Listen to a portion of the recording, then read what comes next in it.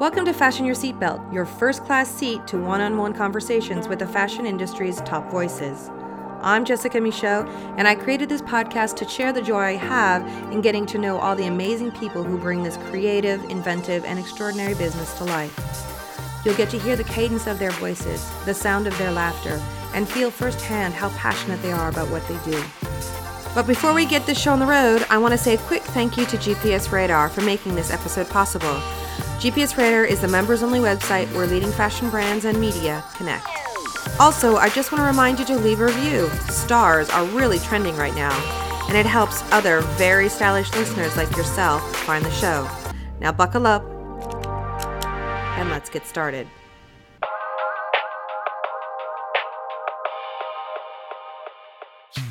Hey Fashion Your Seatbelt listeners, I am super excited to dive into this week's podcast interview with Stephanie Phair, the Chief Strategy Officer at the luxury online marketplace Farfetch. But before we do that, I just want to say a quick thank you to all of you amazing listeners who have been so supportive of the Fashion Your Seatbelt podcast. I really do appreciate all the great feedback we've been getting and the super smart suggestions of people that you would like to hear me interview next. Please keep those ideas coming and just post them on the comments section on iTunes, and I will add them to my list, I promise. Also, if you haven't had a chance to listen to my last interview with Adam Pritzker, the chairman and CEO of Assembled Brands, I highly suggest you go back and listen to his big ideas for fashion once you are done with this podcast. Now let's talk about Stephanie Phair. She has been in the news lately because she was just appointed as the new chair of the British Fashion Council, succeeding Net-a-Porter founder Natalie Massenet, who stepped down in December 2017 after 5 years in the role. Stephanie will basically be overseeing core events that the BFC puts on, most notably London Fashion Week and the Fashion Awards. Now let's talk about Stephanie Phair. She has been in the news a lot lately because she was just appointed as the new chair of the British Fashion Council.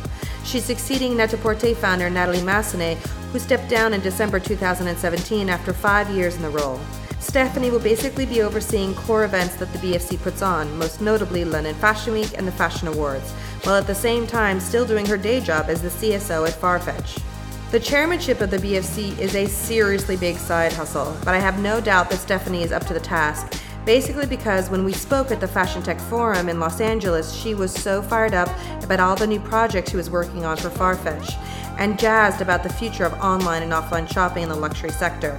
I mean, just to give you some perspective, Farfetch has raised over $700 million in funds and has partnered with JD.com in China and Chalhoub in the Middle East, two major deals that are part of a global expansion ahead of an expected initial public offering later this year that could value the company at greater than $5 billion, according to some reports. Stephanie is in the fashion pole position right now, and she is clearly going full throttle into the future.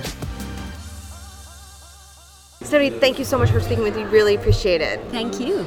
Can you tell me a little bit about what you wanted to talk about here at Fashion Tech Forum? What was the message you wanted to get across about what Farfetch is up to now?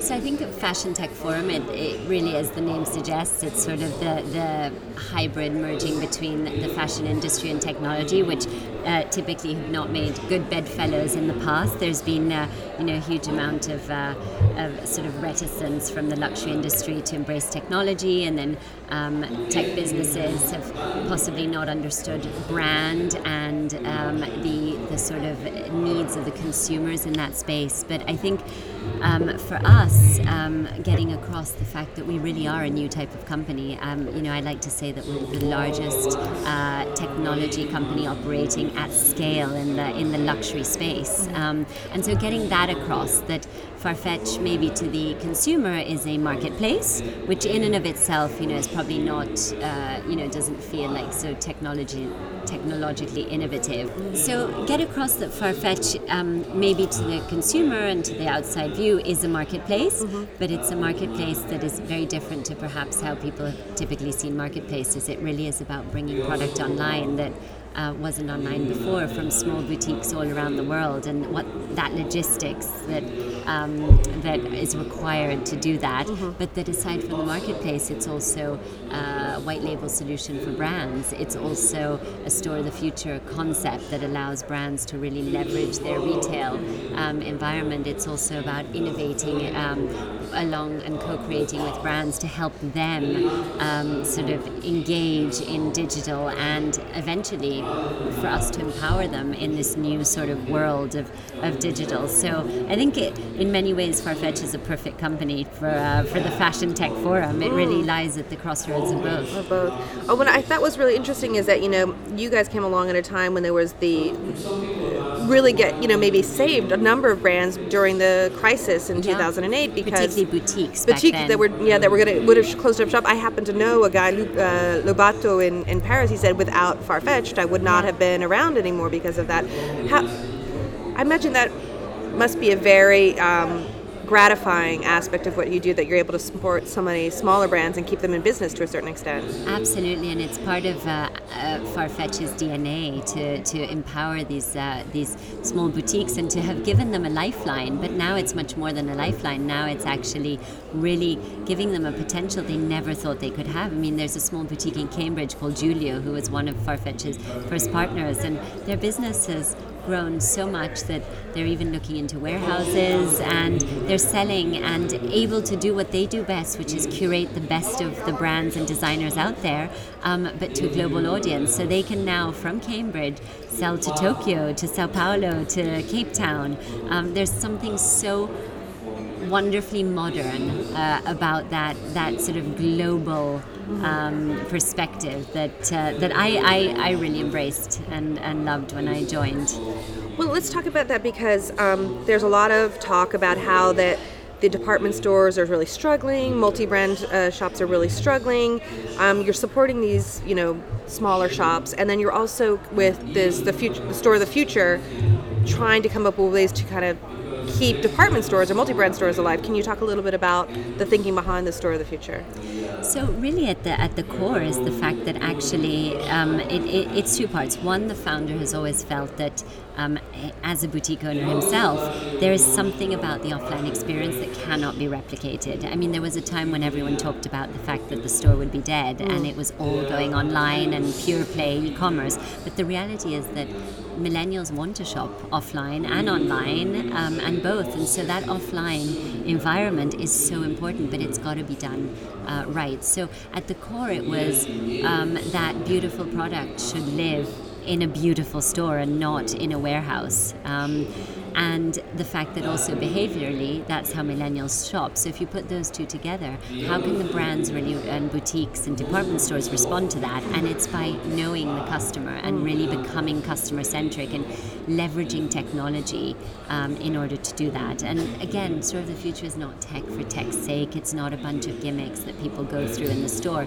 It's genuinely how do we put the customer center and offer him or her better service, a more useful service, more enjoyable service, where the fashion advisor is not typing out, looking for stock in the back, but is spending time actually telling the story of the brand or the history of that department store. Mm-hmm. So that's the vision behind it. And we've had a lot of inbound from brands, big brands, who want us to work with them and co-create with them on our vision. I know that you're working with Thom Browne. Is that correct? Yep, so we announced that in our beta, we announced that we would work with two parties initially, our own, Browns, and Thom Browne. And we're currently working with both Browns. East, which will be our sort of lab for Store of the Future, is launching shortly in a few weeks in the East End of London. And then Thom Browne also in a couple of months. That's fantastic. Yeah. Can we talk a little bit about data? Because that's one of the things that I get a lot of luxury brands are interested in, but they're scared by it and that they don't know how to interpret it. What is this fear surrounding data and that you see? What is the uncomfortable reaction to data in fashion, would you say? It's just never been used that much, and mostly because it's never been collected. If most of us have had the experience where the only time that you hand over your email is if you've made a purchase and someone gives you a little card and you have to write it out, and then you may or may not receive an email that may or not be useful to you. I still receive, I bought something from a beautiful store in Saint-Tropez, because obviously I was on holiday there, but I still get emails about that store in Saint-Tropez. Well, I'm not there, I don't live there, I don't know when I'm going to go back, but in this day and age you would expect a very different approach. And so that's where data is so important, and where brands have just not understood necessarily how to collect it, but what to do with it. And as part of our partnership with brands and boutiques, we help to sort of help them harness that and help them. So we collect about 50 million data points a day, and we can aggregate that, anonymize it, and help brands and boutiques, everything from sort of how to buy better, to sell better to a global audience, to what particular items down to a SKU level are selling well, general trends and what we're seeing is selling in different countries. So there's a whole business to be had there, and we're looking at it closely. Okay, interesting. What would you say is the biggest challenge that Farfetch is facing at this point in the game? So I think it's the size of our ambition. It's there, and it's there for the taking. And I'm there. I've been there for a year, and I continue to be blown away by the mission and the vision and the size of the ambition. But it's also, how quickly can we go? It's a fast moving pace, because we are at the crossroads of technology and luxury. So we're moving on the one hand at the pace of luxury brands, but on the other with technology that is moving at speed and a customer that is moving even faster. And how do those three triangulate? Yeah, there's three different speeds. And how do we choose to do the right things and prioritize? I mean, it's a constant battle as to how much we can do, and we're not short of ideas. Okay, what is making the hair stand up on the back of your neck? What is really exciting you at this point? I mean, you know all of the great tech that's out there. You were definitely got a roadmap and looking 5-10 years down the road. Yeah. What are you really excited about? So I think it's a platform play for Farfetch. So I think it's absolutely a back-end architectural concept, but it's the fact that Farfetch is built on an API that allows us to really build and develop technology for ourselves, but actually allow third parties and other businesses to build for us as well, and to leverage what Farfetch can offer, which is a huge supply or a huge demand of customers, but also will allow us to be ultimately more innovative and more nimble, and allows us to future-proof ourselves in a way, because we can't possibly build it all ourselves, and we can't possibly predict everything. And so if we are able to be open enough that we can allow that great new technology to essentially innovate for us, that is super exciting. And that's how some of the biggest tech companies in the world operate, whether it's Facebook or Google or Dropbox or Slack. They are platforms, and that's why they have so much adoption, because there's a technology that appeals to all to consumers, whether it's the core business or something else, some other plugin. And that opportunity for Farfetch has never been done in fashion, that sort of platform play in the fashion space, and that to me is very exciting. Do you have any examples of something that's come out of that you've seen that you can tell me about? Yeah, so for example, we identified the founder, and coincidentally, I had, in my year off in between Net-a-Porter and Farfetch, I had consulted for a conversational commerce company in San Francisco called Operator. And so that whole sort of nascent approach to selling through direct messaging. And at the same time, Farfetch had identified that this was a real opportunity for our VIPs, but it just wasn't something that we could do ourselves. So we engaged a number of startups to pitch to us, and one of them won the pitch and started to build on the back of our platform, integrated through our API, and we're at the point actually where we're looking at bringing them full-time into our business. Oh, wow. Because the product market fit was there. We've seen unbelievable response in sales. Our customer loves the service, and so that's one very clear example, and we couldn't have done it if we had to do it all ourselves. What was the name of that company? So we don't really brand it externally. Oh. No, we just use it. Oh, so it was a bunch of different people who pitched to you, and then they. Okay. Yeah. Oh. interesting. So tell me more about this, because this is new to my ears. So it's where direct messaging to? So conversational commerce. This is new to me. Yeah. So I mean, there's been a lot of talk of conversational commerce. Chatbots. And all chatbots. Of that. Okay. But actually, that's I like probably, conversational commerce better. But isn't that right? Yeah. But chatbots is probably not the right solution for what we're doing, because chatbots don't often get it right, and actually people don't want to chat to a bot. No, they do not. Want to chat to a human. So you can use the bot technology, but on the back end to sort of get the message to the right place, but actually people want to talk to a real human, and the opportunity there is huge, because people, I mean, in China people are already shopping that way. They shop on WeChat. So it's almost taking that behavior and seeing how it can be applied elsewhere, and it's really resonating, particularly with the VIP customer.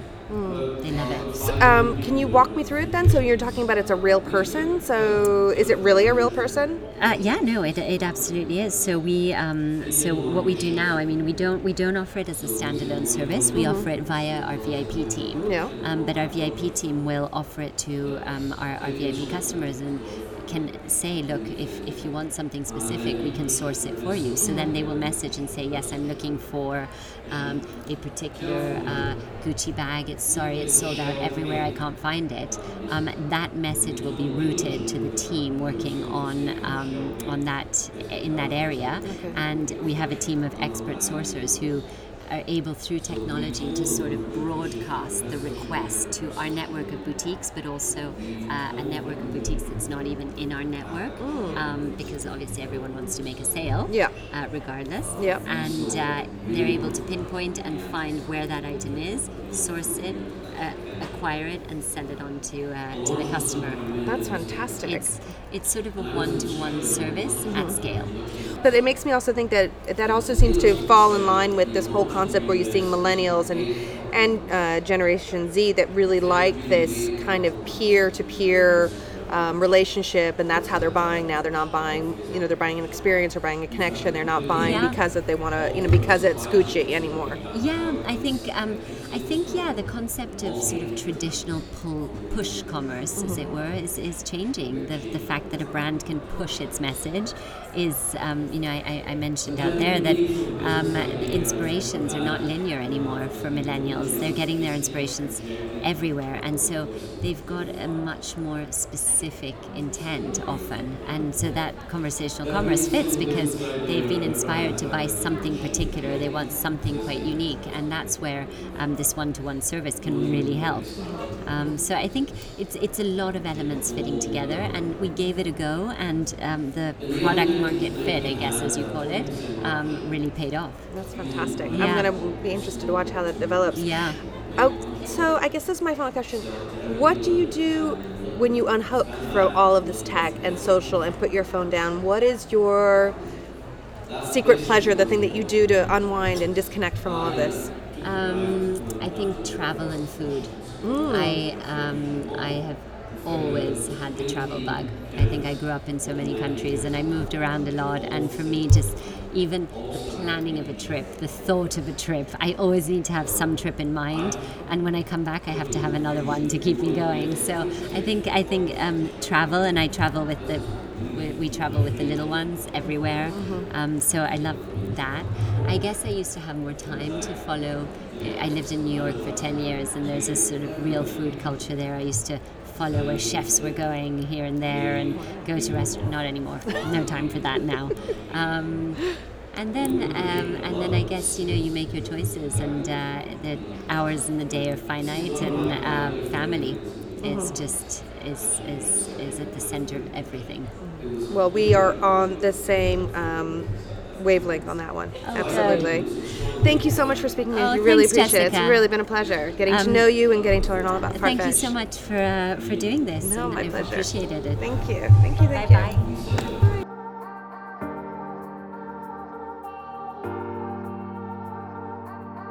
Don't want to miss an episode of Fashion Your Seatbelt? No problem. Just go to iTunes or wherever you download your podcasts and click on the subscribe button. Then every new episode will drop into your feed automatically. No fuss, no muss. Fashion Your Seatbelt is made possible thanks to the wonderful people at Launchmetrics, the software company that is powering the fashion industry. and GPS Radar, the members-only website where leading fashion brands and media connect in style. I am a member of GPS Radar, and I can tell you, as a journalist, it has made my work life run much more smoothly. Believe me, I know. I'm Jessica Michaud.